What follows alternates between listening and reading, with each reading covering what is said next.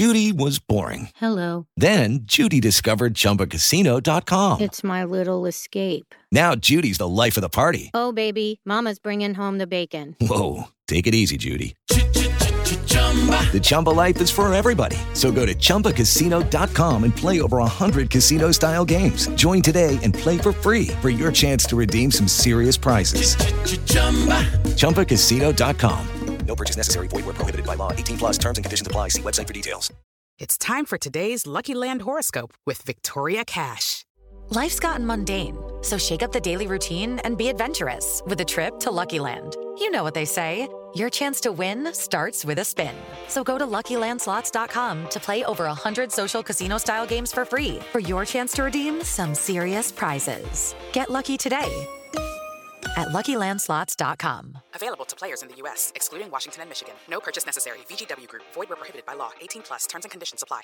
Hello, it is Ryan, and I was on a flight the other day playing one of my favorite social spin slot games on ChumbaCasino.com. I looked over at the person sitting next to me, and you know what they were doing? They were also playing Chumba Casino. Coincidence? I think not. Everybody's loving having fun with it. Chumba Casino is home to hundreds of casino-style games that you can play for free anytime, anywhere, even at 30,000 feet. So sign up now at ChumbaCasino.com to claim your free welcome bonus. That's ChumbaCasino.com and live the Chumba life. No purchase necessary. VGW Group. Void where prohibited by law. See terms and conditions. 18 plus. Judy was boring. Hello. Then Judy discovered ChumbaCasino.com. It's my little escape. Now Judy's the life of the party. Oh, baby, mama's bringing home the bacon. Whoa, take it easy, Judy. The Chumba life is for everybody. So go to ChumbaCasino.com and play over 100 casino-style games. Join today and play for free for your chance to redeem some serious prizes. ChumbaCasino.com. No purchase necessary. Void where prohibited by law. 18 plus terms and conditions apply. See website for details. Batter up.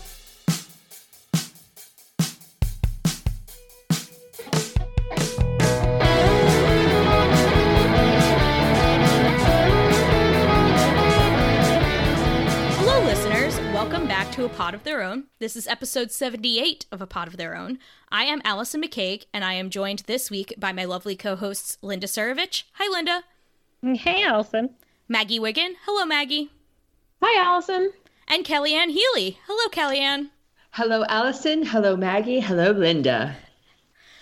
I'm very excited because all four of us are here this week, which is not going to happen all that often, but for special occasions we do this, and today is a special occasion, if not entirely for the reason we thought it would be, but it is still a special occasion regardless, because this is the last podcast before opening day. We are recording this on Tuesday night, March 30th. Opening day is Thursday evening, and we're very excited about it. Little did we know, though, that Francisco Lindor is still not extended yet. We expected this to be a celebratory podcast, but things are going down to the wire on this one, you guys. It's an annoyed podcast, everyone's favorite. Hopefully it will only be a partly annoyed podcast, but then we might go like to celebratory podcast or to really PO'd podcast. Yeah. This could go so many ways right now. Oof. It dropping during this would be ideal, but I don't think that's going to happen at this point. I'm going to call it an anxiety podcast because that's the main emotion I'm feeling right now. But as of right now, like I said, it's Tuesday evening on March 30th at about 8:30. No deal has been reached. Lindor, as everyone knows, has set opening day as his deadline. I think at this point, because things are going so close to the wire, even if it drops slightly after opening day, I think he just means negotiations. It may end up being that the news is announced slightly after, but regardless, he doesn't want to negotiate anymore after opening day, and he's been very clear about that. The developments since last time we talked about this, and there are quite a few, are that basically both sides have sort of upped the ante and are very publicly posturing in the media at this point. The negotiations are being carried out very publicly through the media, which is new because there had kind of not really been leaks from the Mets before this, but now it's starting to just be out there for everyone to see.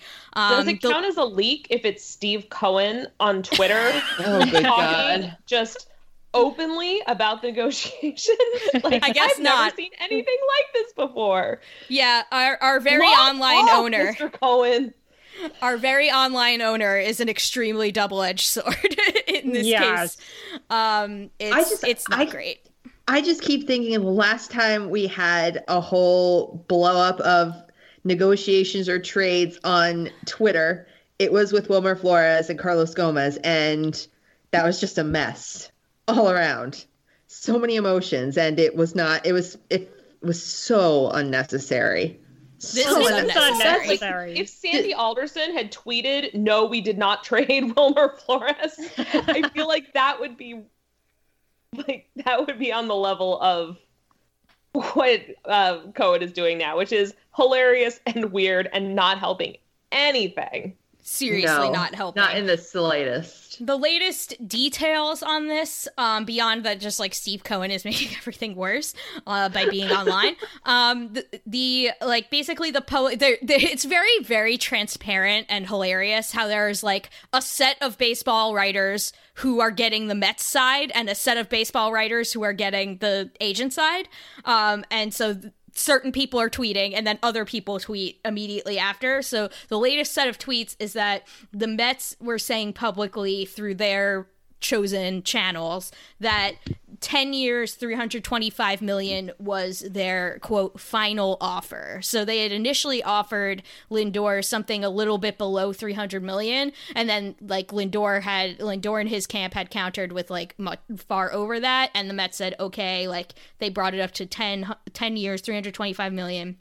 And they said publicly, this is their, quote, final offer. And then Lindor's camp is now saying, as of late last night, early this morning, that they won't back down from 12 years, $385 million. So that's where the two sides are standing seemingly pat right now, at least publicly. So that's still a significant gap, I'd say, at this point. Don't do any of this publicly. It's like a public game of chicken. It is a public game of chicken. It's clearly each side trying to publicly, to be clear, not chicken parm. No, chicken the bad parm, kind of chicken. Chicken parm will be the new salmon if this does go through, because the other like news piece is that the Mets is that Steve Cohen and Francisco Lindor ate dinner together. And Steve, in all of his tweeting, said that he ate the ravioli and it wasn't very good, and Francisco Lindor got the chicken parm. Whatever you want to make for that with that information. So but was everyone's the chicken calling parm it good? Unclear. We don't know. Unclear. And for those of you that don't, Port St. Lucie is middling. Yeah, I don't want to know. And for those that don't understand the salmon reference, it goes back to when Curtis Granderson signed with us. Was it the Wilpons or was it just Sandy that took Curtis Granderson out for dinner? And Curtis Granderson just got really nice salmon and he enjoyed it. So that's I think the it was the background. Wilpons. It was okay. Good enough to warrant mention. Which yes, I have not had a lot of salmon that I would do that with. It's true. It's true. And it became a meme. Yes. So now chicken parm, if this deal goes through, chicken parm will be the new salmon, because that'll be the meal where they broke bread. It'll be chicken parm. But, you know, as of right now, they're still publicly pretty far apart. It seems that both sides are trying to like kind of publicly call the other side's bluff and get them to back down. But we'll see what happens. It's very stressful. And Steve Cohen is just out here tweeting things like, pouring gas on the fire. I really hope Francisco Lindor signs. It's like, whose court is the ball in, Steve? Who's got the money? Who's got the money? Well, that's like to you. Whenever we're dealing with just like massive male egos, it just makes me nervous. It's just not great things have come of that general combination of like two men with egos. But, you know, whipping them out. First time for everything. Yeah. I really hate that. I mean, obviously, I hate that the whole thing is happening publicly. I don't think it's a good look for either side. But I really hate that by doing this on the Mets' part, they're already like turning people against Lindor before he's even played a game. And I just hate that the takes are going to be bad, like regardless of whether this deal goes through, almost. Because if it doesn't, then fans are going to be mad. They're going to be like, oh, is that not enough for you? Blah. And then if it does go through, like anytime he grounds out, fans are going to be like, oh, not worth it. And I'm just it's a no-win situation. Yeah, it's really frustrating. Well, like Chris pointed out, our editor, Chris McShane, he said this is a refreshing change. Like they're knocking a player coming into the door instead of on the way out of the door. Yeah, I guess that is different. But is it good? No, neither's good. No. And I said this, I tweeted this earlier today, and I'm just like, well, first of all, the continued concern about Steve Cohen's wallet on the part of fans is confounding to me and will always be. But I think that Mets fans, like, there's a significant contingent of Mets fans that, like, being miserable is their entire personality. And so they don't, like, I'm convinced they don't even want a nice thing. They don't even want this nice thing because they don't know how to act, because they have thrived on being miserable and they just want to be negative for the sake of being negative. And so they're just like, meh, it's like overpaid. It's like, oh my God, are you serious? Like, do you like being miserable? Is that something you enjoy? I'm pretty sure. I mean, we see like they're still crying over Kelenic. It's like, get over it. Like, you have Edwin Diaz is perfectly fine, and yet like they legit hate him and will always hate him because of Kelenic. It's just dumb.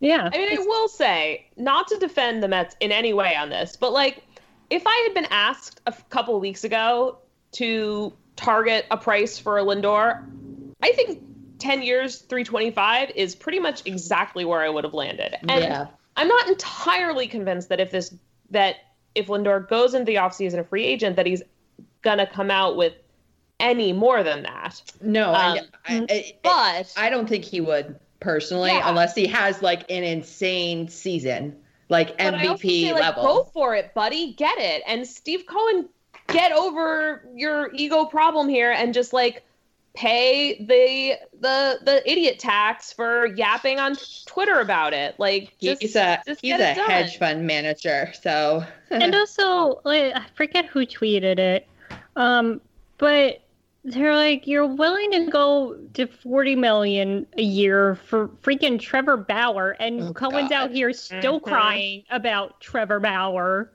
I hated that, by the way. Yes, I hated that too, because at least Sandy was smart enough to back off a little bit, saying, "Oh, we were naive and we thought, it wouldn't be that bad," or whatever Sandy said.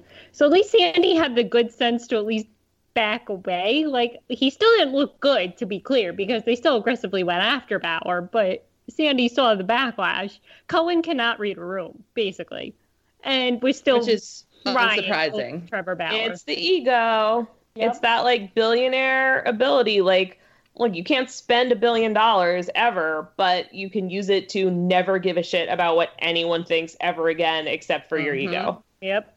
Yeah.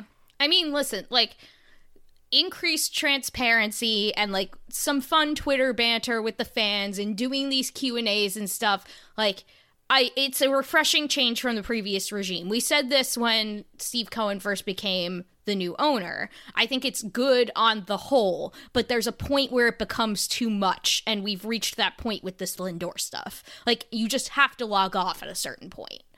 Like, you can make tweets after it's done. Yeah. Yeah. Like you can take a picture of the chicken parm and then do your like shit posting after it's done and like make a meme and be like, ha ha ha, like, fine. But like, not when it's still happening. You're like, basically he's trolling the fans, and that's not good. Yeah, and if it goes south, it's going to get ugly quickly. Really quickly.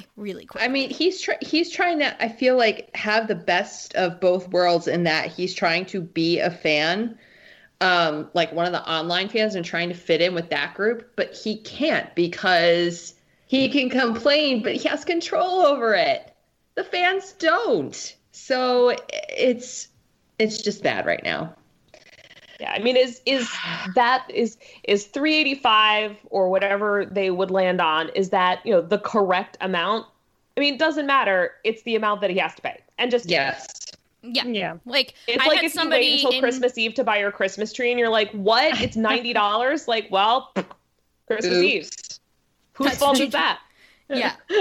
I just I had someone in my mentions today posting like a screenshot of fan graphs of like comparing Mookie Betts and Francisco Lindor and being like, he's not worth more money than Mookie Betts. And I was just like, you post this information like it's relevant to me. I literally do not care what he makes in comparison to Mookie Betts. I don't care. I understand what their Fangraphs pages say. Like, I know how good Mookie Betts is. He's very good. Francisco Lindor is also very good. Maybe not quite as good as Mookie Betts, but in the same star tier. I literally don't care how much money he makes. Just get it done. Well, then you had John Heyman saying you can't pay him like 3 times DeGrom. Why not? What? Seriously? They were about to pay Bauer more than DeGrom? Exactly. Well, DeGrom's average annual value is not that far off. Like, it was a 5-year contract. Yeah. Versus a 10-year contract. Like, very different. Should DeGrom's contract have been longer? Yeah, as it turns out. But, like, in terms of comparing average annual value, they're actually really close. And in terms of comparing... Out. He can renegotiate if he's unhappy. He's fine. Yeah. Right. Don't exactly. remind me. He has his opt-out. Also, he had such a good answer to when he was asked about that. The contract comparison. He's just like, that was the market at the time I signed. It's a different market now. It's just like, Jake, you're so damn diplomatic and wonderful. Yeah. He doesn't care. So, and like he just likes baseball. In terms of speaking in terms of average annual value, if you look at where the Mets are at with their, quote, final offer and where Lindor is at, with more years, the average annual value is actually less with Lindor's offer, and it helps with the tax. I mean, this is like 2 collective bargaining agreements from now. So that's the other thing, because people are like, the tax. It's like, who even knows what that's going to look like? How are you concerned about the Mets payroll in 2033 or whatever the hell? I guess we have simply a billionaire owner who can afford it. I simply am not concerned about these things. Like, draft picks. There's going to be a new collective bargaining agreement 2 times over by the time this contract is up. If this contract goes through, so I just like you can't base this on like what things are going to be a decade from now. We might all be underwater a decade from now. Like, yes, can we just let us live? Let us live. But Allison, how else will we post the dollars per war pennant in the stadium if we don't find the little places here to penny pinch? Dollars per war fly forever. Oh my god. I just like basically we can't ever do anything because it might be a disaster 5 years from now. Like, that's basically the argument. Right. Which is There's always drama. There's always drama. If we win a World Series like this year or next year, I guarantee you I am not going to give a single shit about 2033. Yeah, like what was the point of getting a new owner if we're not going to pay players? Like, this was the whole reason why everybody wanted the Wilpons gone. We would not even be having this conversation. No, it's true. If Steve Cohen, again, not shut us now. They need to bust out the checkbook, boys. But it is refreshing to be talking about extending a big star instead of looking forward to the return of Quad A nobody from never as our number 4 starter. It's true. It's true. That's I'll call that a positive that we are here we all agree about Francisco Lindor when that would not have even been a name upon our lips. Yay, just a year ago. It is true. And the other thing about fans who are concerned about the amount of money that Francisco Lindor is making for some reason, Mets fans are well known for their massive inferiority complex when it comes to the New York Yankees. and we now have the chance to do what the Yankees have done to us for decades now, and you are mad about that? What is wrong with you? I want that. I want to be the team that everyone else hates because they paid for a championship. I want that so badly. And we have a chance to do that now. Come on. Is that not exciting to you? No, Allison, we can't give money to talented people. That would be wrong. I don't know. I can't even figure it out. How would you prefer we spend this money on like 4 Rick Porcellos a year? I just can't. Yeah, because that was fun last year. A rounding error on Cohen's taxes. I think people are still sort of traumatized by the Wilpon era. I'm leaving room for that. I think this whole season for people to get get to a better mental state in terms of, hey, the Wilpons were terrible in pretty much every single way, to what is hopefully a better regime. I mean, we're already seeing a lot of improvements in the analytics office, which was, I think, 4 or 6 people under the Wilpons, and it's now 20 under Cohen. So that's already a big expansion. So I just think we all need time as fans to kind of get the stench of the Wilpons out of our nose, the taste of them out of our mouths, and get used to the feeling of Cohen and the big bucks. Well, and like somebody else pointed out, he dropped like $2 billion for his friend because they got called because of the GameStop thing. Like, if he could just drop $2 billion to help a friend out, he can drop $375 on a baseball player. Yeah, I think I saw Cohen would light $1 billion on fire because his buddy lost a bar bet, but won't give it to Francisco. I mean, that's the whole thing. Like, that's his friend. That was his protege. So I don't know. He's a hedge fund guy. I don't know what they think. I just know Lindor would actually be doing something for the money. Yeah, just like literally losing it in seconds. Yeah. It's literally like he dropped $2 billion to let this guy put some Scotch tape on the hole in his raft. Like, that's literally what it is. As opposed to getting to watch Francisco Lindor play glorious baseball day in and day out. Like, which of these is better? Seriously, his friend got duped by Redditors on GameStop. And you're okay with Cohen spending $2 billion on that, but $375 million is an issue to watch Francisco Lindor play baseball. Yep. I just want to be clear. Logic. I mean, we were talking about this a bit before the show, and I want to bring it up on the actual show.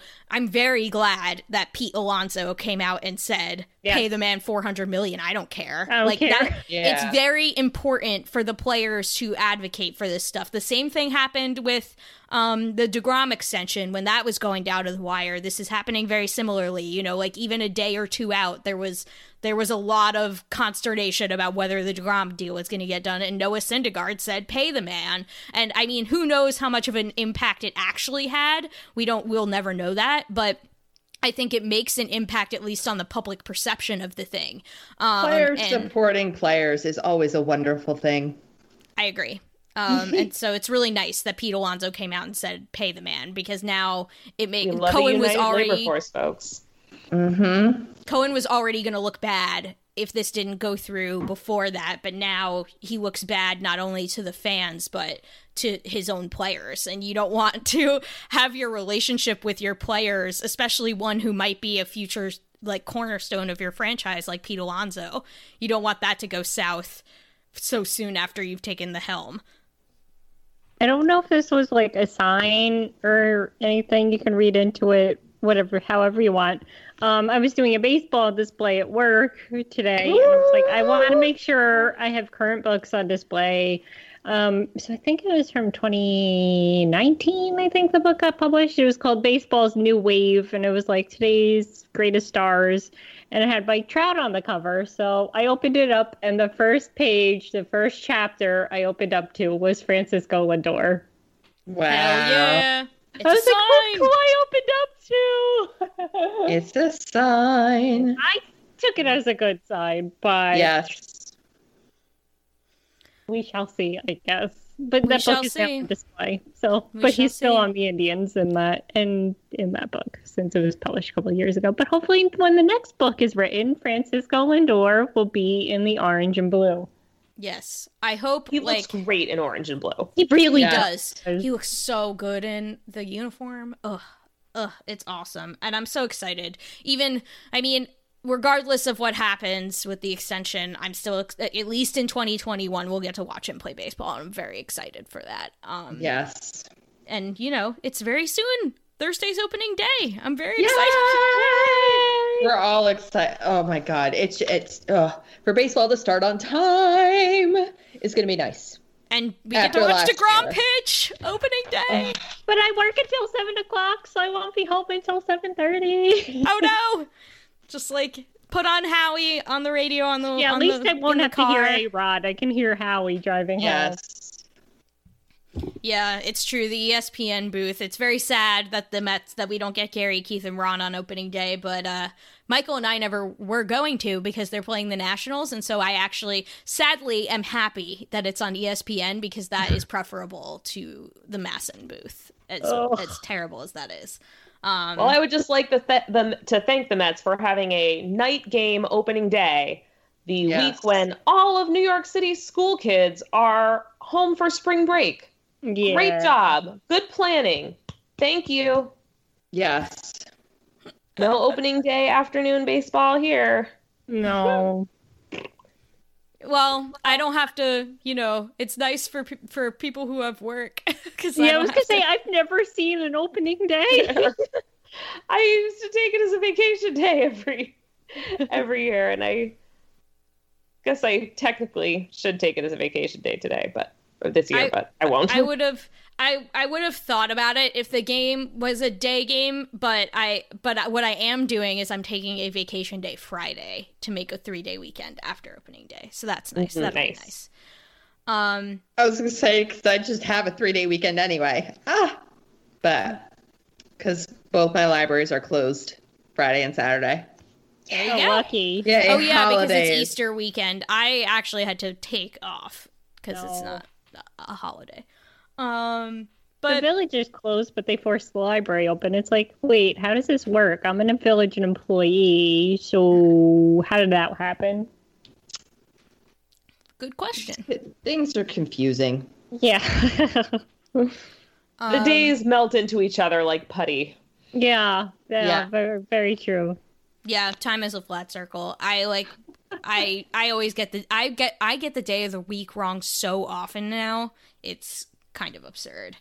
But I am excited regarding particular opening day plans. Michael and I are getting Shake Shack delivered to replicate the full Mets experience. So I'm just really psyched about that. It's going to be like a whole thing. We're going to get fancy beer and we're going to get Shake Shack, and I'm just hyped as hell. Baseball. Yay! Baseball, baseball on the Mets. Step right up and greet the Mets. We're trying to drum up excitement before we have to talk about other bad topics. Yeah. Yay. Yeah. But I am genuinely excited. So I am too. There's that going for it. Yes. And, people can actually go to games and hopefully do so safely. And, I can actually plan. That's still the amazing thing. I can actually plan on going to a game this year, which still kind of blows my mind. May 1st, when I'm fully vaxxed, wild horses wouldn't be able to drag me away. May 15th will be my official. I get my first shot tomorrow, so. Ooh. Yay! Mine will be April 27th, because I have my second shot on the 13th. Mine, the second shot's April 17th, so whatever, 2 weeks after the 17th. That's the same day as my mom's getting her second shot, I think. Oh, nice. You'll be vaccine shot Vax twins. twins. Yeah. Vax twins. It's time for today's Lucky Land horoscope with Victoria Cash. Life's gotten mundane, so shake up the daily routine and be adventurous with a trip to Lucky Land. You know what they say. your chance to win starts with a spin. So go to LuckyLandSlots.com to play over 100 social casino-style games for free for your chance to redeem some serious prizes. Get lucky today at LuckyLandSlots.com. Available to players in the U.S., excluding Washington and Michigan. No purchase necessary. VGW Group. Void where prohibited by law. 18 plus. Terms and conditions apply. Speaking of vaccines and, healthcare, another very exciting thing that we want to just point out on this podcast is that a woman has been promoted to head team physician of the New York Mets. Woo! That is so exciting. Congratulations to, oh my gosh, I'm like opening the Catherine. Her name's Catherine. I know that. Congratulations to Dr. Catherine McElhenney. McElhenney. I think it's McElhenney. I don't know how to pronounce it. I'm sorry. McElhenney. I think we're sorry that we're pronouncing this incorrectly. Or McElhenney? Ladies be doctoring, and we love to see it, folks. That's what it comes down to. And in her photo, congratulations, Dr. Catherine. And in her photo, on the where the Mets did the official tweet and the press release with the header photo, she's wearing pearls, and I just love that so much. It's awesome with her white coat. Oh, fire. So we're very excited about that. So that's pretty cool.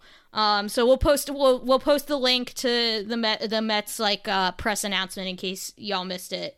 But we're very excited about that. That a woman has been promoted to head team doctor. That's super cool. Stuff like this, Cohen does good stuff like this. They're and then there was that other article in the Athletic saying they're trying to build a super pitching, they have a secret lab to build super pitching. So it's he's really invested in doing good things, and then he also does baffling things not paying Francisco Lindor. I think he's also, and I'm giving him the benefit of the doubt here, he's also kind of trying to find his footing as a baseball owner right now. Because it's one thing to be a fan, it's a whole nother ballgame to be a majority owner. And he's trying to be both, I think. And he's trying to be both, and he's not succeeding at it, in my view. I forgot. I had another thought there, and it just went out of my head. Oh, geez. Yeah, it's certainly a week of mixed bags, we'll say, because on the heels of this news that the Mets have hired a woman to be the head team physician, there's also this Athletic piece that dropped that we need to talk about. So in the aftermath of the Jared Porter incident and the Mickey Callaway incident, and the other guy incident whose name I forget. Oh yeah, and the other Ryan guy. Something. There was yet another guy in the minor leagues. He was not a prominent. Wait a minute. He's a hitting coach. It was a hitting coach. It was a hitting coach in the minor leagues. It's too many. We should not be losing track of the number. Anyway, that's the fact that Brian Ellis is his name. Yes, Brian Ellis. Thank you, Kellyanne. The fact that the Mets were at the center of all of these scandals, Sandy Alderson had said, in his pressers and stuff, we're going to take a look at our vetting process and everything involved with hiring and workplace culture stuff. And Steve Cohen, I remember, he made that tweet immediately after the Jared Porter thing, basically saying, or a statement basically saying, this would never be tolerated under my, or this wouldn't be tolerated under my ownership if I knew. And so, now news has broken in reporting from The Athletic that the Mets have hired a law firm called WilmerHale to conduct a review of the New York Mets, quote, workplace culture with a focus on, quote, sexual harassment, misconduct, and discrimination issues. So, I mean, I have mixed feelings about this. On one hand, they're doing something about it, which I guess is more than you can say in most instances where things just go away and you hear nothing. But on the other hand, we sit here and we say do something, put your money where your mouth is and take an action. So that much has been done. They did something. Yeah, the bare minimum has been done. But is a law firm the right approach for this? I mean, it's the right approach if what you want to do is make sure you can't get sued for sexual harassment. To me, I'm not saying that this is the thought on the med side. I'm not saying it either. But, like, that's what I would do. If my concern was being sued, I would hire a law firm. I would not hire a law firm if I was especially interested in kind of having my employees unlearn toxic masculinity. Law firm, not the first place I would look. No, on the flip side of this, though, I am looking at the WilmerHale page right now to see like who their lawyers are, and it's a pretty diverse. I'm surprised at the diversity of the employees right now. The counselors. That's nice. Yes, lots of women, lots of people of color. So this is good. Nice, even male-female divide, it's looking like. So I'm just like scanning just a few pages, but it should be. I would want to know, like, if they're involved in this sort of practicing law, like, who are they working for? Yeah, like, what are their, what actual, like, type clients are they representing? Yeah. And what is their goal in doing this kind of consulting work? You know? Yeah, I want to know their history here. Yeah. In this space. And what kind of, like, that there's not a nonprofit doing similar things. Exactly. Yeah. That's what I was going to say, Maggie. I'm like, why is there not a Wilmer? Why is there not a nonprofit? Oh God, we got pinged. What is happening? No, it's okay. It's okay. It's just Tommy Hunter. You can't freaking do this to me. Sorry, y'all. We got tagged in the Slack, and usually I don't have the Slack open while we're recording because stuff doesn't happen. But, you know, I have the Slack open right now, and when you get an all-channel ping in the news channel, you can't give me a heart attack like that. Yeah, anyhow. False alarm. False alarm, everyone. Chris! Anyhow. I know! I completely agree, Maggie. That was literally my first thought when I read about this was, why is a nonprofit not doing this work? Like, why have you not hired and why have you not given a nonprofit money for this? Like, it seems like that would be the right place to go. Worth noting also that in the realm of, if I were Steve Cohen and I hired a law firm, it would be to avoid getting sued. Recall that Steve Cohen and Steve Cohen's company has indeed gotten sued in the past for this very thing. So keep that in mind. Chris again. Oh. He's trolling. What? He's being mean. Chris, you jerk. No, that's so rude. Rude. It's a salty pod, folks. Yes. Here we are. So, yeah. So, I mean, I think the overall take is they're doing something, but unclear if it's the right thing. But I remain, you know, like, at least open to seeing what the results are. I'll put it that way. I want to see the results before I pass a complete judgment on this. And I want to see potentially what results WilmerHale has delivered to clients in the past and what form those results have taken. And if, you know, they've done this sort of work reliably in the past and, you know, delivered results. And we can do some research on that and maybe get back to you. And also, like Disha pointed out when she was on the pod, that at least the Mets are doing something. It's like the Indians have done nothing. The Angels clearly have done nothing. The Blue Jays haven't done anything. So the Cubs haven't done anything about Porter. So at least the Mets are at least giving off the appearance of trying, whether we said it's, you know, legit or whatever still remains to be seen. But it's at least a start compared to what the other teams are doing. Yeah, I can't recall ever another team saying we're hiring an outside party to take a look at our workplace culture. Yeah. So whether it's the right exact outside party to be doing this is another debate, but I can't remember a single other team even like going that far to say we're going to have an outside party that's not MLB investigate our because MLB culture. Doesn't care. Right. Yeah. And their investigations, as we know, are not the greatest. Are not the greatest. Speaking of MLB investigations, Allison, how long has it been since Mickey Callaway's investigation started? It's been a while. So what was the exact day it started? But we learned in that same Athletic article, that they talked about the Mets, because obviously Mickey Callaway is a related matter. We learned that there's nothing to learn, basically, about the Mickey Callaway investigation.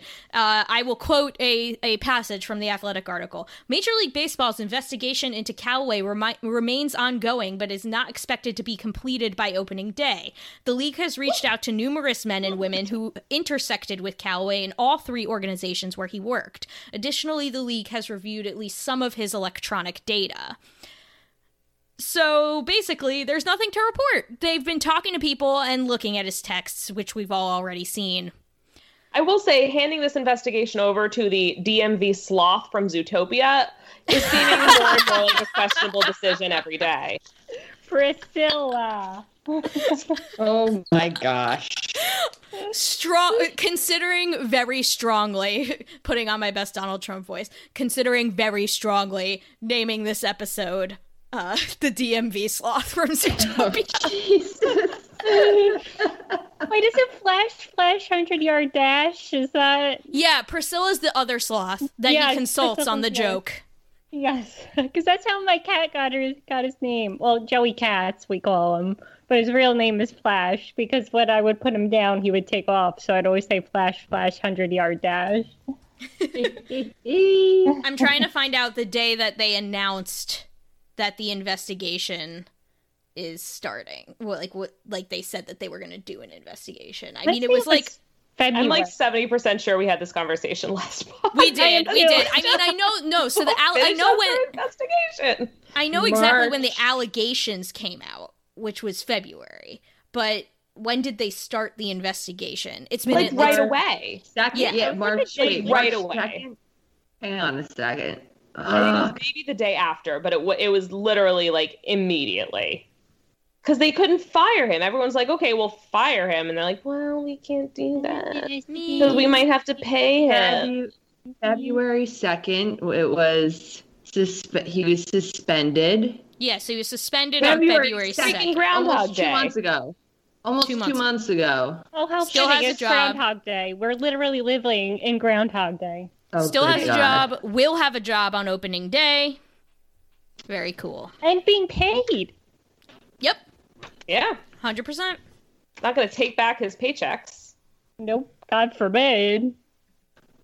And he's supposedly not in camp right now, right? From what I understand. He's not, I don't think, because he's suspended. In theory.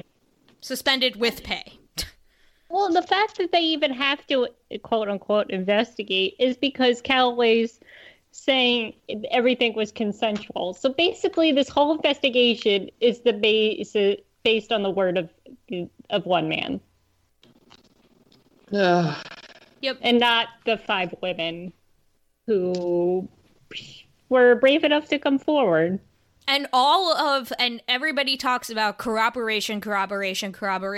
All of these are corroborated. And it specifically says in the piece, like, there are, like, for each story, there are contemporaneous, like, people in those women's lives who said, yes, they told me about this. Or saw it themselves.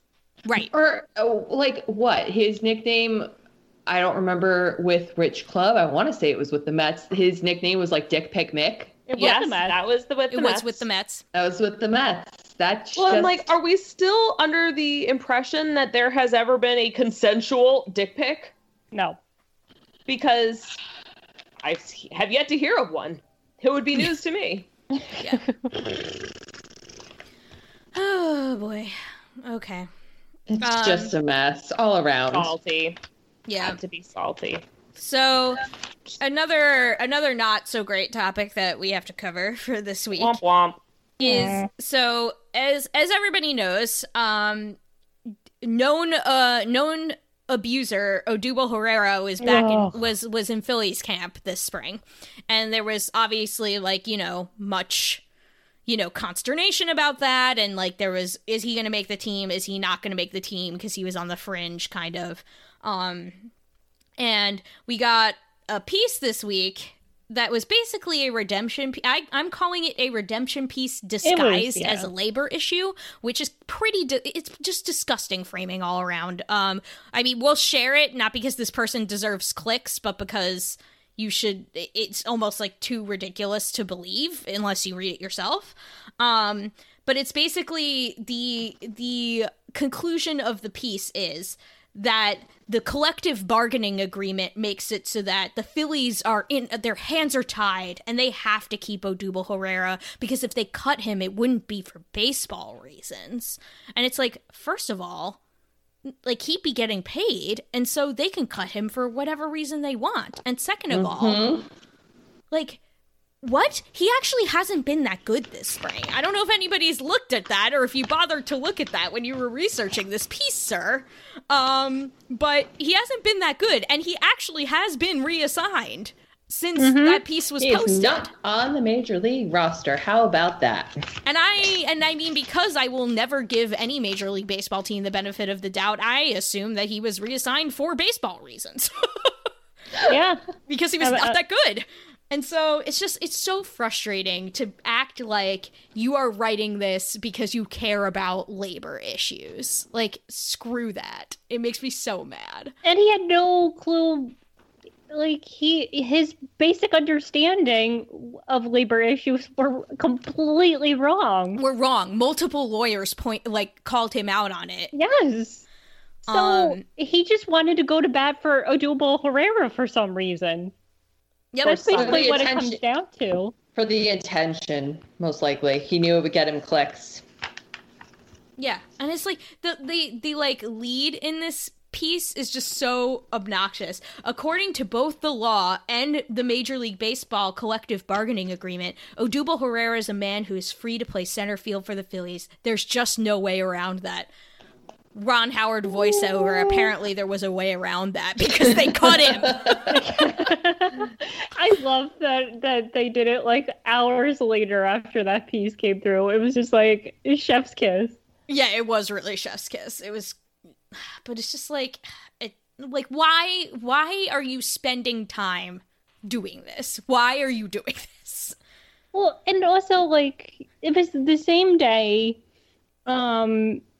it was the Inquirer again. They wrote a piece on the Flyers goalie who split with his psychologist before the season, and they're saying that's the reason why he's struggling. So they were tackling both domestic violence and mental health on the exact same day in the exact wrong way to do it. Like, you're batting 1,000, Philly Inquirer. Yeah, woof. Like, it was just, and then they retweeted it too. Like, you didn't get flamed enough, and then, like, they retweeted the article. It's like, read a freaking room. And it's, you know, I don't want to generalize, but it's all old white men who write these articles. Oh, always. Mm-hmm. Always. 100% of the time, it's old white dudes who want to go to bat for these guys. Like, yeah. Why? And, like, this is why, you know, I think, oh man, what was it today that somebody was getting flamed for? Oh, it was about the guy who said, like, Mickey Mantle or whatever wouldn't have taken that much money. And again, Mickey Mantle made $100,000 the whole season. Yeah. And again, he said he was like a Hall of Fame voter. And it's like, of course, it's all these old dudes with these old antiquated opinions that, you know, are supposedly the voices of this game. And you wonder why the game isn't appealing to people. Here's the full tweet. I remember Mickey Mantle signing for $100,000 for the 1963 season. Francisco Lindor just turned down $200,617.28 per game from the Mets. When is enough? He was offered a 10-year, $325 million deal. He wants a 12-year, $385 million deal to his age 39 season. Not a good look for Mr. Smile, especially in pandemic. Oh, yeah, I love the implied racism, too. Oh, yeah.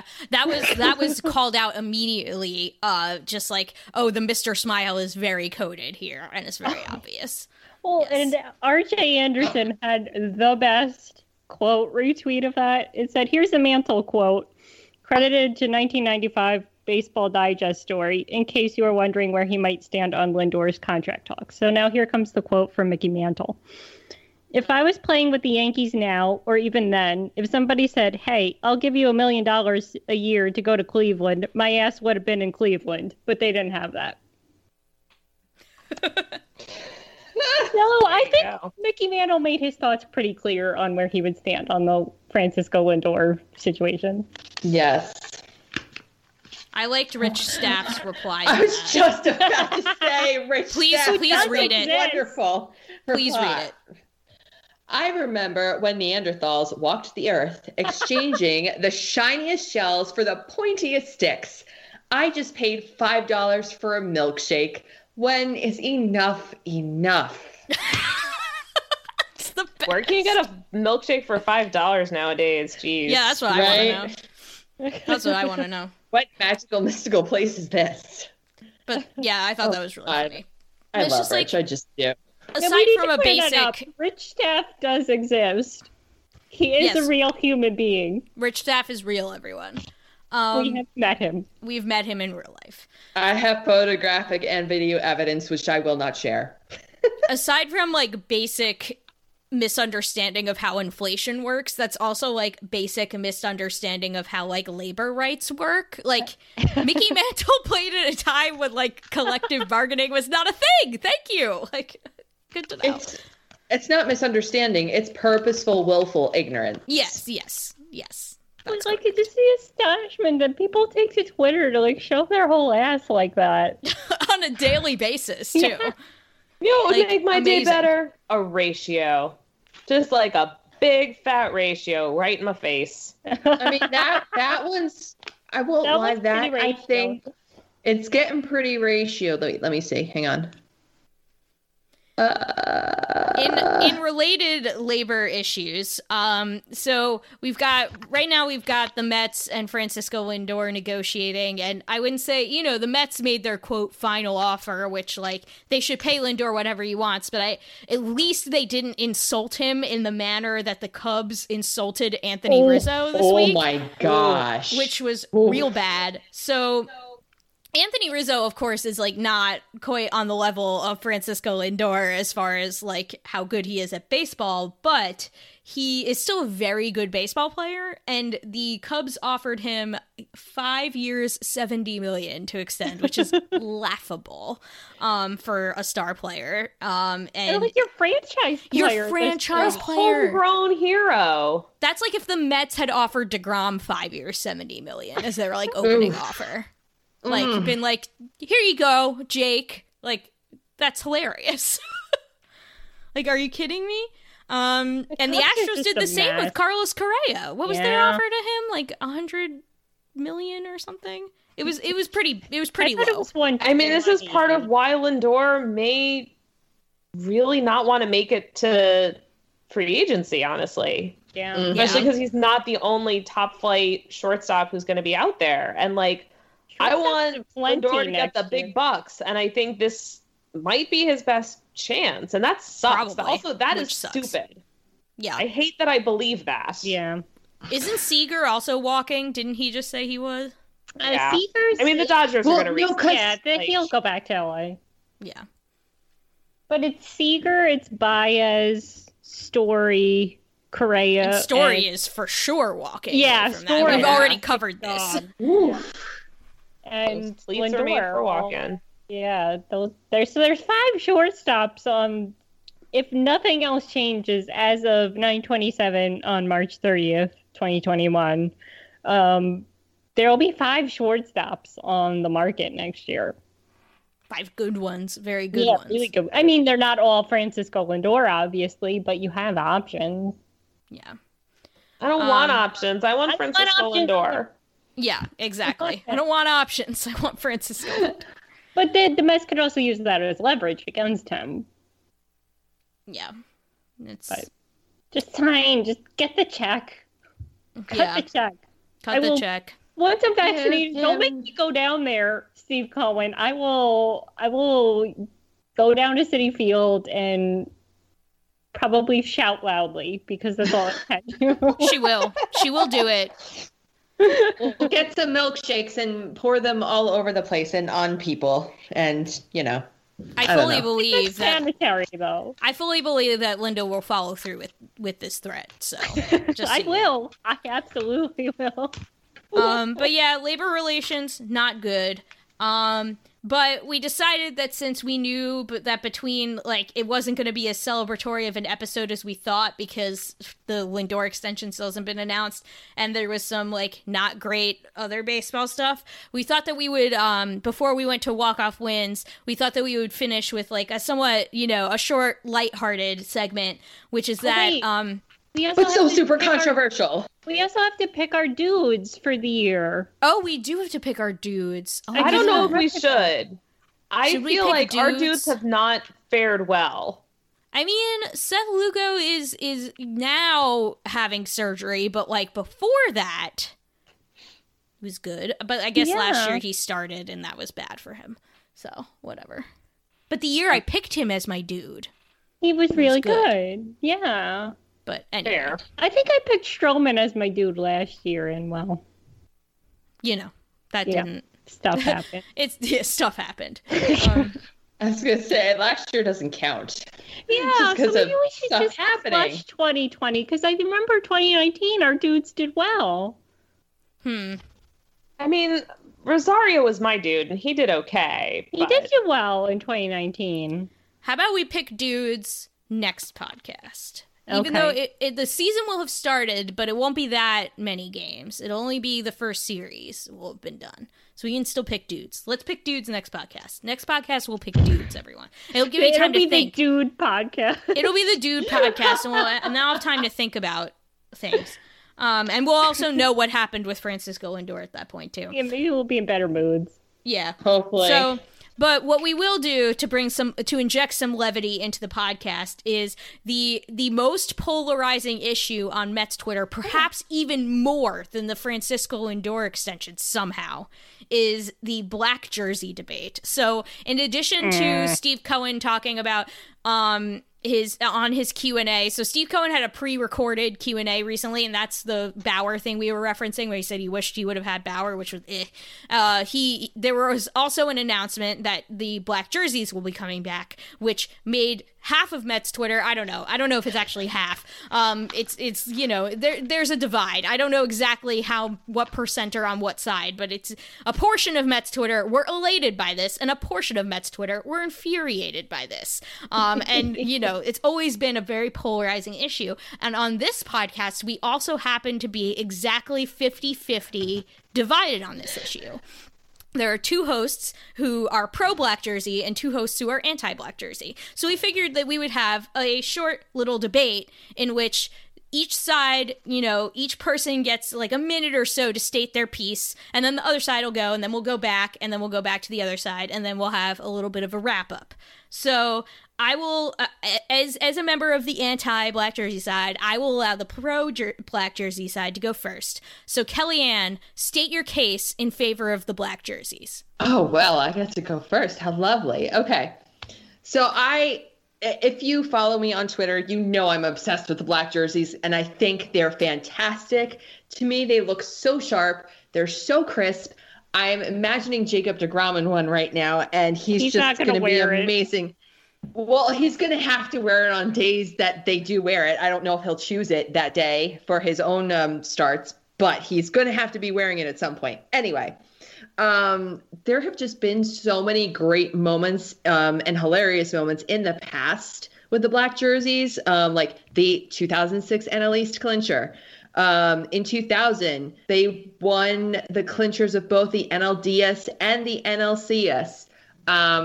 And there was the hilarious one with Robin Ventura poking fun at Mike Piazza by running around on the wet tarp during a rain delay. Don't use Ventura against me, rude. Oh, please. Oh, I'm using everyone against you, Linda, please. And the other reason I really am excited about this is because it's gotten great player support. Walker's been positive about it. Stroman is super excited about it and even said, I think it was today on Twitter, that he wants to get a DeGrom black jersey signed from him. And the other big proponent of it is, of course, Pete Alonso. So you have player support. I love it. Most of the fans love it. I would like to say we're going to do a poll on this later on. Black jerseys are awesome. Let's go. All right. Excellent. Linda Surovich, represent the anti-black jersey side. Give your case. Go. Okay. Well, I disagree with basically everything Kelly has just said.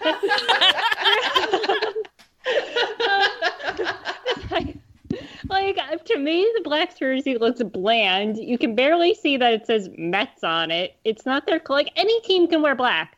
I want to look at a jersey and be like, that's my team. That's the Mets. I'm rocking their colors, and I look good doing it. Like, black, any schmo on the street can wear. Like, you know, the Nets wear black. Like, it's just the blue and orange are the city's colors. The blue jersey is by far superior to the black jersey. Yes, girl. Preach! Which Flores wore on the walk-off. I'll bring out Wilmer if you bring out Ventura. Fine. I actually have the Flores blue jersey, so I can't really talk.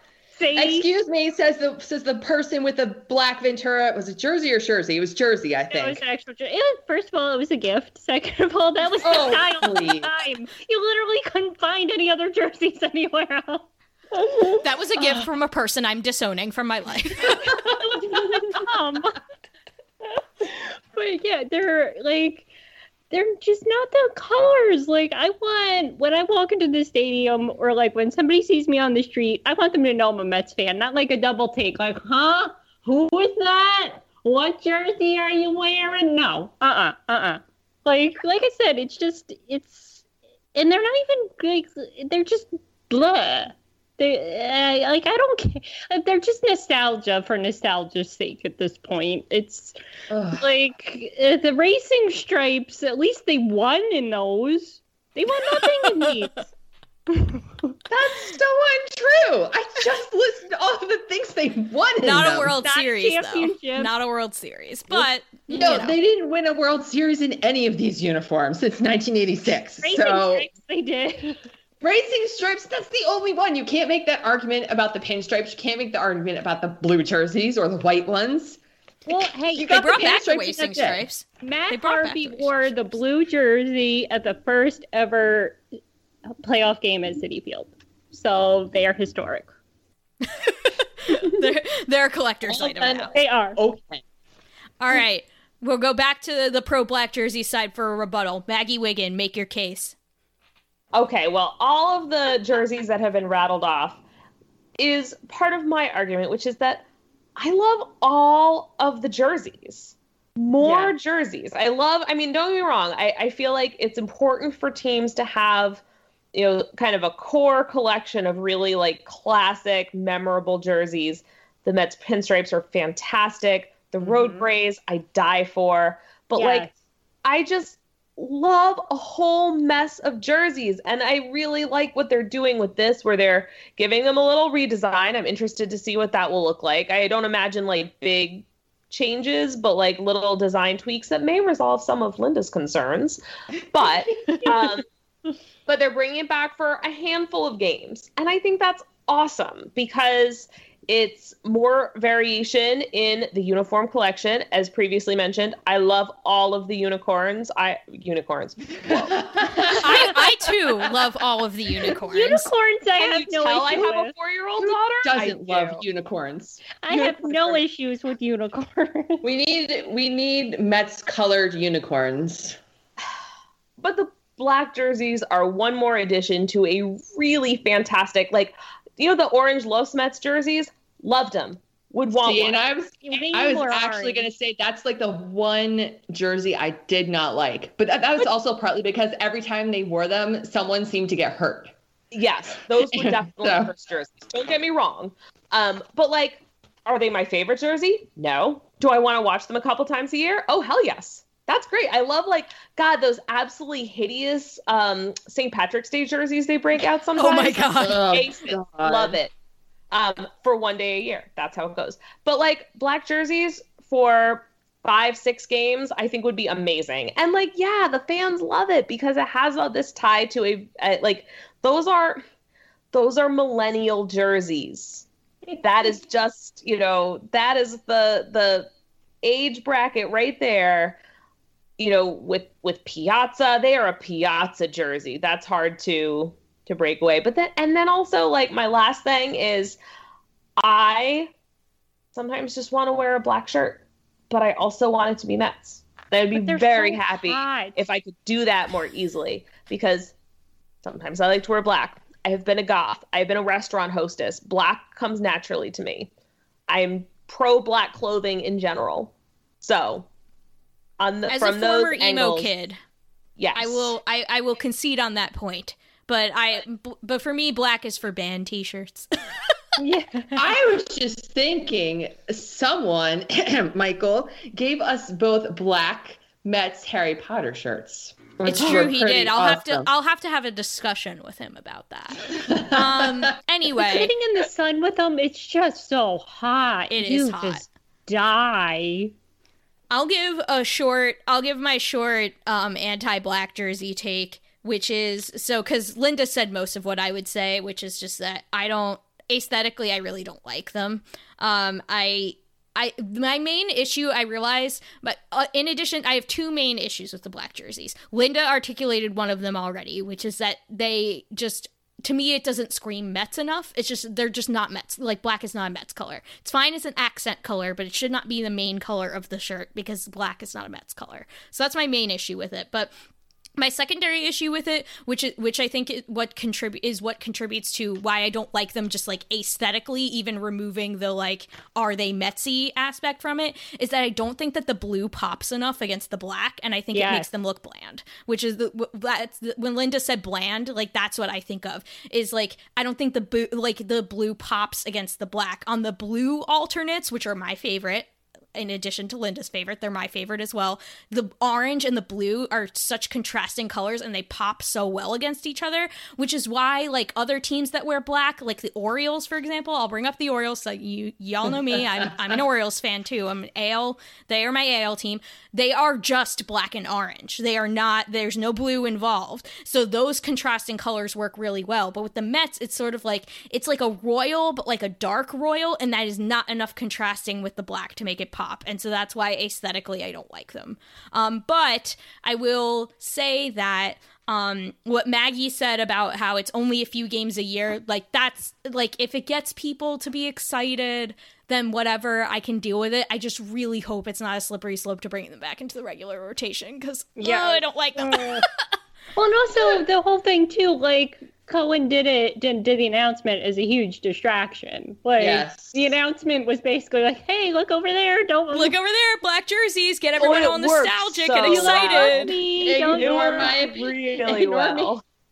It worked. Ignore it worked really well. Opinions. Based on the timeline of Twitter when this happened, everyone was super psyched.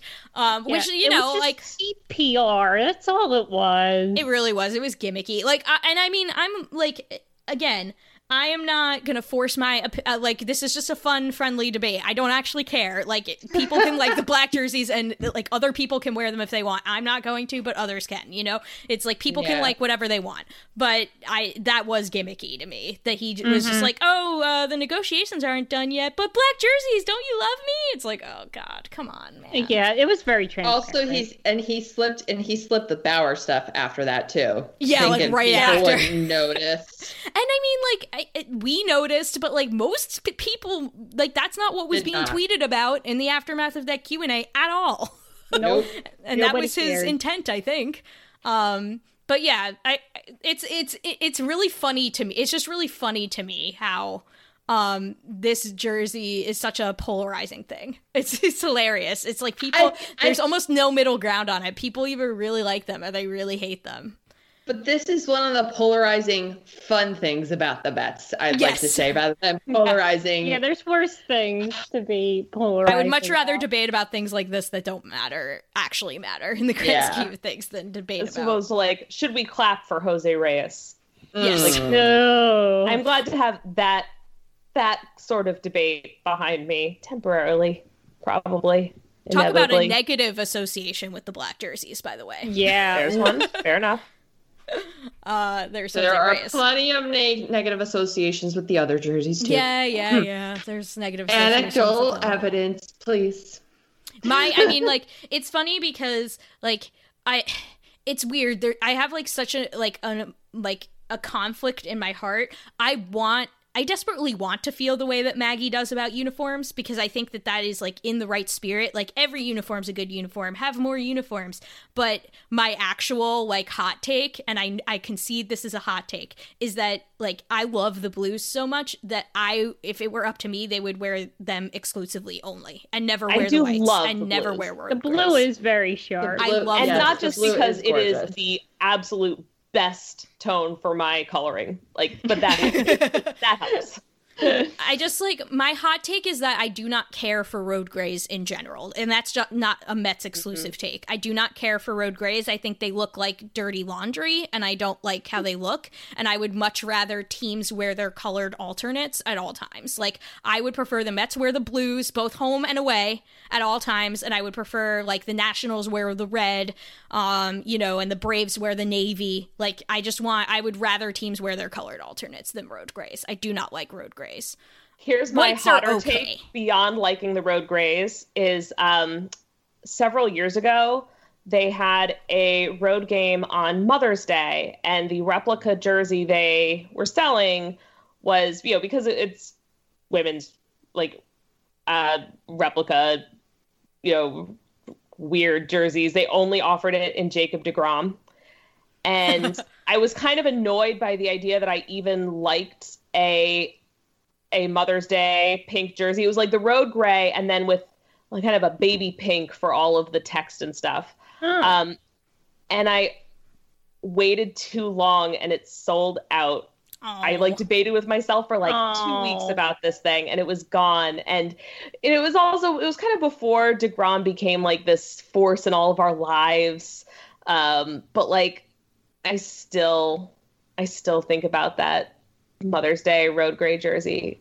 That is the jersey that got away, man. Lives rent free in your head. I want that one back.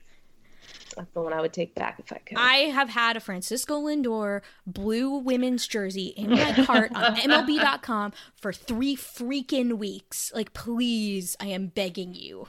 I want nothing more than to buy it. I want to give you my money. Well, and that's the other thing. The Mets colors mean something. They're the colors of the city. They're the blue from the Dodgers and the orange from the Giants. And it's just it's their history. The colors are an integral part of who they are as an organization. So it's just black means nothing. It literally means nothing except for a gimmick to make money on more jerseys. Well, you can make that argument for the white jerseys too. But that's their jersey. That's my hot take. I'm saying the snow one. My hot take is that I don't. Man, just how it is. Yeah, Maggie and I are on the opposite end of the spectrum. Man. Maggie and I are on the I guess I'm a Jersey prude, I guess is the way to put I don't know what the word is. I'm Jersey monogamous. I'm in an a very exclusive relationship with the blue jersey. Very exclusive relationship. I do have a David Wright pinstripes jersey. I prefer that to the pure Snow Whites, but of my other ones are pinstripe. I need a blue, and like you, a Lindor would, go a long way. My jerseys are blue. All my jerseys one is are blue. But my jerseys, I have Pete, I have Jake, and I have Dave, and they're all the pinstripe. I actually have, it will almost complete the set in a way, although I'll have 2 blues at that point, but I have a David Wright pinstripe in youth size. I have a DeGrom authentic, so it's a unisex / men's jersey. It's because it's an authentic one. That's a blue one, and then I'm gonna get the Lindor women's jersey. So I'm literally 3 types of youth, men's, and women's. Complete the set. Hit the trifecta. Yeah, 2 of them will be blue, 1 will be pinstripe. the only jersey I can really say that I don't like is the Los Mets jersey. It was too bright for me. I liked it, but if they toned down the neon about like 2 notches, I would really love it. It's just hard to look at on TV, but I actually think I would like it more in real life, like at an actual game. One of the things that I don't break out very often is the All-Star BP jersey from the year that the Mets hosted, which for the NL team was orange, and it is very nice. It's got all kinds of nice detailing. I will try to remember to wear it soon. Even it's a Harvey jersey. It's very moment in time, but I think you guys will like this one. It has a nice texture to it. I would like that. I love the blues. Also, orange with blue accents is fine by me because, again, that's primary Mets colors. That was the Players Weekend one, which is also that's fine. Yeah, when they were played in the Little League game, they wore the blue and orange jerseys. I liked those. Yeah, I liked those a lot. Yeah, I'm just pro colored alternates, basically. That's like my jersey take. I wish all teams would wear their... I just think, again, like for me, the aesthetic of jerseys and when I really like them is when the colors really pop, the contrasting colors of the team's colors. And so like that comes out the most in the alternates. Like I remember, was it the 2020 playoffs, the 2020 wild card round? Or was it 2019? Time is a flat circle. But I remember that the Rays were playing the Oakland A's, and they were both wearing their colored alternates during the playoffs, and it was like the Rays like navy and baby blue, and then the Oakland A's green alternates with the yellow, and I was like, this is like aesthetically my ideal baseball game right now. Like that is what I would like for every baseball game, is for both teams to be wearing their colored alternates. Obviously, you can't have that all the time because there are a lot of red teams, and sometimes the red teams play each other, so that would be difficult. But in those cases, you just choose one of them to wear the red alternates, and the other team can wear their whites or their road grays or whatever. But I just wish, I don't know, I wish the colored alternates were more the primary rather than the alternate. That's my take, but I know that that's a minority take among baseball fans, probably. But I just we're gonna find out. We're going to find out. I have a feeling that anti-black jersey is probably a minority view in this cohort, like we've been mentioning. Like, I totally concede that they are millennial jerseys. They definitely are, because it's the teams we grew up with. It's nostalgic. I get it. So I think that on Twitter, we're probably going to lose because it's mostly millennials and younger. So we'll see. But we're a strong but mighty minority. We'll see. We will not be silent. There are dozens of us. There are dozens of us, and we will not be silenced. Anyway, so that was fun. I wanted to, end the show on a fun note, even with walk-off wins coming. I figured I would inject some levity, so that was fun. We will put up a poll, like Kellyanne said, so you guys can participate and let us know if you're pro or anti-black jersey. And we will include a neutral option, because I want to see if there are people who don't actually have a take. As a survey designer by trade, I want everybody to have to choose a side. You want to have to choose a side? That's fair. They have to make a choice. All right, we're forcing them to choose sides. That's fine. I think it's a binary question, damn it. It's a binary question. In this case, yes, it is. All right, cool.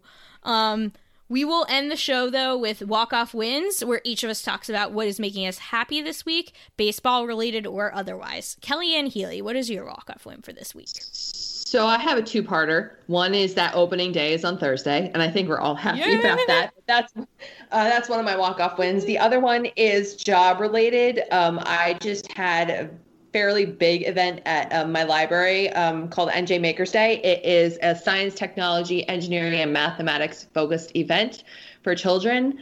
And I pretty much planned activities for birth through 5th grade on my own, and I had a really good response to it. So I was very happy about that. And then I passed out on the weekend because it took place last week, like on Friday and Saturday. And I was just like, okay, now I get to nap. I can sleep soundly. So the good feedback I got from that, though, made me really, really excited and really happy.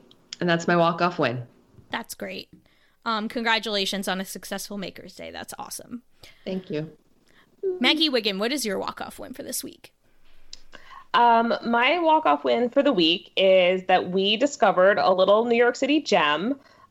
We are, as I've mentioned before, and is going to be certainly a recurring theme of my podcasting life this year, is, we got a car recently. So all of a sudden, things that once would take us like 45 minutes to get to on public transportation take, as it turns out, 15 minutes to get from Northern Manhattan to Randall's Island, which is delightful. And I mean, in addition to being really easy to get to, it's basically at and there is actually public transportation that goes there, and it's not supposed to be too bad, but it's at the kind of the middle of the Triborough Bridge, like the center of the three boroughs of the bridge. You start on the bridge and then you don't drive over to the next borough. You just go down onto the island, and it's fabulous. And so there's tons and tons of sports fields there and lots of various kids using them. And there's also just this really nice playground, and it's right next to the playground is an urban garden, a really big one. And I'm really excited to get the kids signed up to do some digging, get dirty, but it's so easy to get to. And it's also we went on Saturday. We went a couple of times. Most recently we went on Saturday when it was quite warm out, but the nice breeze coming in off the water is just the loveliest thing. And as a personal bonus for our family, we are all huge rail fans. I mean, not as huge as our son, who is the biggest rail fan on the planet, but it's infectious. We're all kind of into it now. It goes right underneath, also, that runs parallel to the Triborough, the best named bridge in the world, which is the Hellgate Bridge. And it is used by CSX and Amtrak trains to take them in and out of a maintenance facility. So in the middle of playing, we're oh, wait, there's an Acela train, and it goes. And oh, look, there go the CSX trains. And it's just a wonderful little cherry on top of the lovely playground, lovely park Sunday. It's a great place. And I mean, if you're anywhere in the general kind of Manhattan, northish Brooklyn or westish Queens area, it is stupid easy to get to, or the Bronx for that matter. It's really, really accessible, and not terribly inaccessible through public transportation, but it's beautiful, and it's public facilities. And I am always standing the New York City Parks and Rec folks for just doing an amazing job maintaining the city's green spaces, and this one is awesome. So yeah, Randall's Island, #who knew. Something that I drive past all the time on the way to Citi Field and then never actually know. So I mean, Citi Field is definitely better. If I have to choose one, it's good to know. Because to get to Citi Field from Jersey, you have to drive over the Triborough Bridge. And so I'm always Randall's Island. I always see the sign, never been there. But now I know. The more you know. Field trip.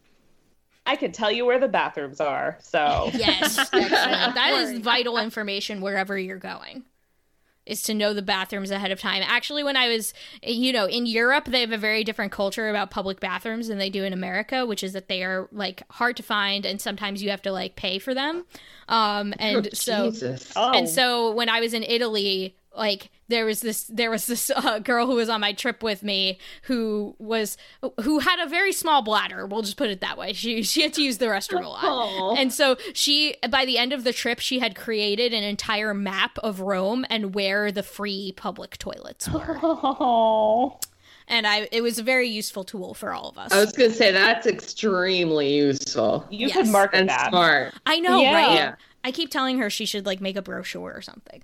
But anyway, Linda Surovich, what is your walk-off win for this week? I kind of have two, too.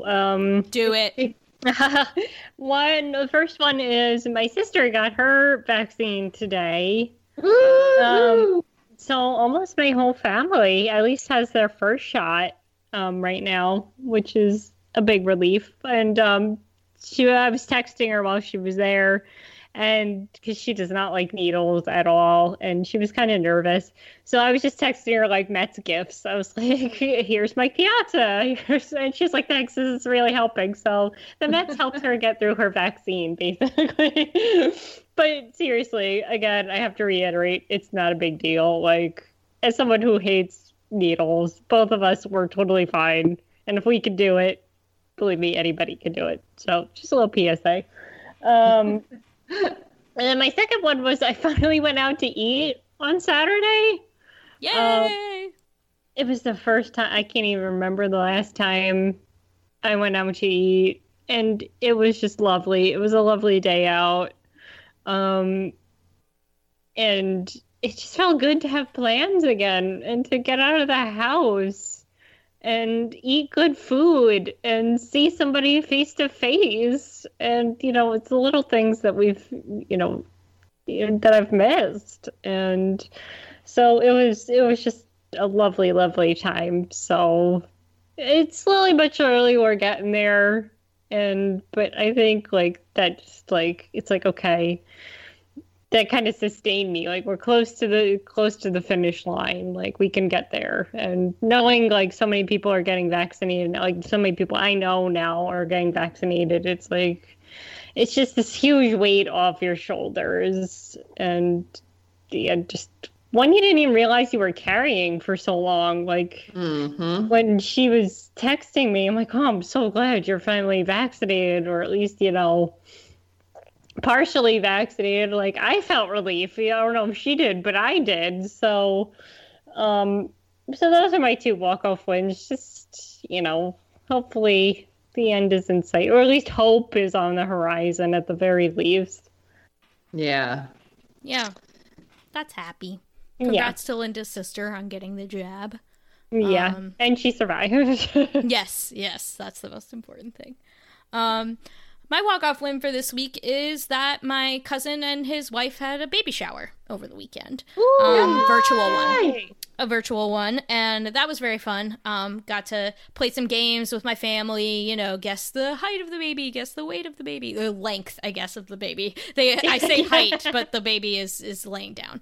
They're very floppy. They're very floppy, so you guess the length, you don't guess the height. All the typical baby shower stuff all on Zoom, but like it was just nice to like get to see some of my family members, my more extended family members, even virtually, that I haven't seen in like a really long time because of the pandemic. So, that was really lovely. And I guess I'll throw in a second walk-off win too, since it seems to be a theme of like having two. I found out today that I am vaccine eligible as of today. Woo! So I don't have an appointment yet. Like that's a whole different hurdle to climb. Like who knows? Because obviously there's a huge gap between like being eligible and actually being able to get an appointment. especially DC has been not so great with its rollout, and so it's been challenging. But yeah, I didn't expect this at all. I kind of, I expected to be like the last person in the world to be eligible, and rightfully so, because like I work from home, it's fine. I'm young. I don't have any comorbidities or anything like that. But it was nice because the NIH, I think, so like it was almost sort of a race between my workplace and, the community to see like where I could get vaccinated first. Like basically who reached their final group of like everybody else first. Would it be DC or would it be NIH? And NIH, I think, was starting to realize that they were not going to get enough doses to vaccinate all of their staff. They have enough doses to vaccinate the essential staff that are there on campus every day, like the clinical staff, the folks in the labs that are doing research, things like that. But the teleworking staff, I think that they were realizing that the pace at which they were getting doses was just not going to be enough to vaccinate the teleworking staff.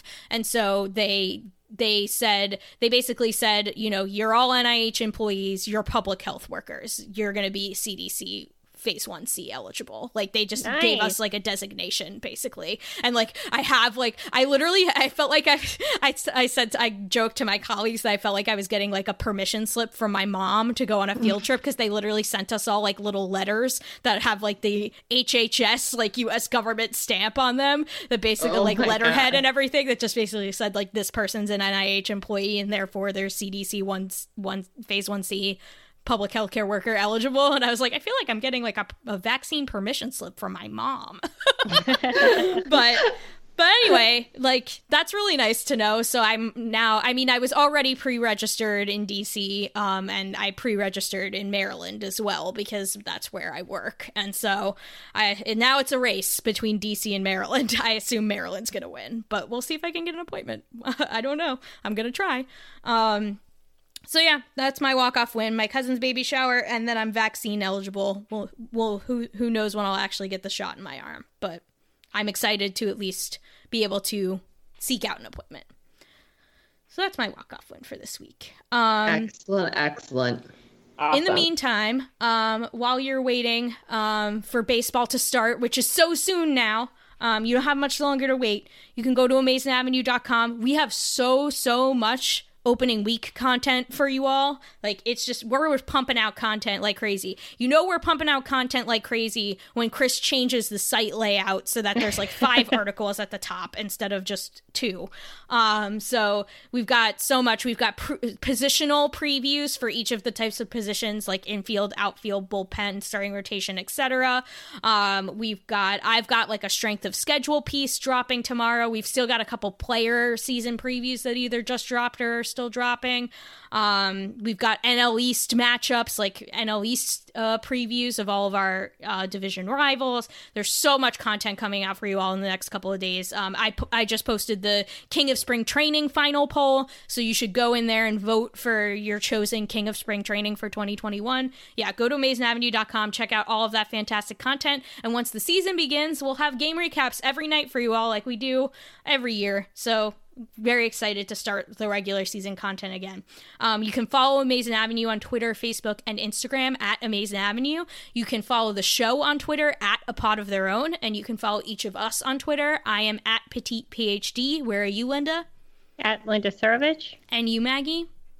At Maggie162. And you, Kellyanne? At LRBELLAREBEE. So follow the show on Twitter, follow each of us on Twitter. You should definitely choose now, if you haven't already, to follow us on Twitter, because we just dropped a new logo. Thanks to our lovely graphic designer, Kellyanne Healy, designed a new logo for us, and it's beautiful, and we just debuted it on Twitter, and it will be, on the site and everything when this episode goes up. So we're very excited about that new logo. So you should check that out. But yeah, please subscribe to the podcast, Amazing Avenue Audio, on your whatever podcast app of choice. Please rate and review the show. It really helps people find it. The original intro and outro music to this podcast is by Bunga. Let's go Mets. And don't forget, there is no crying in podcasting. Happy opening day, y'all. Woo! Let's go Mets. Let's go Mets.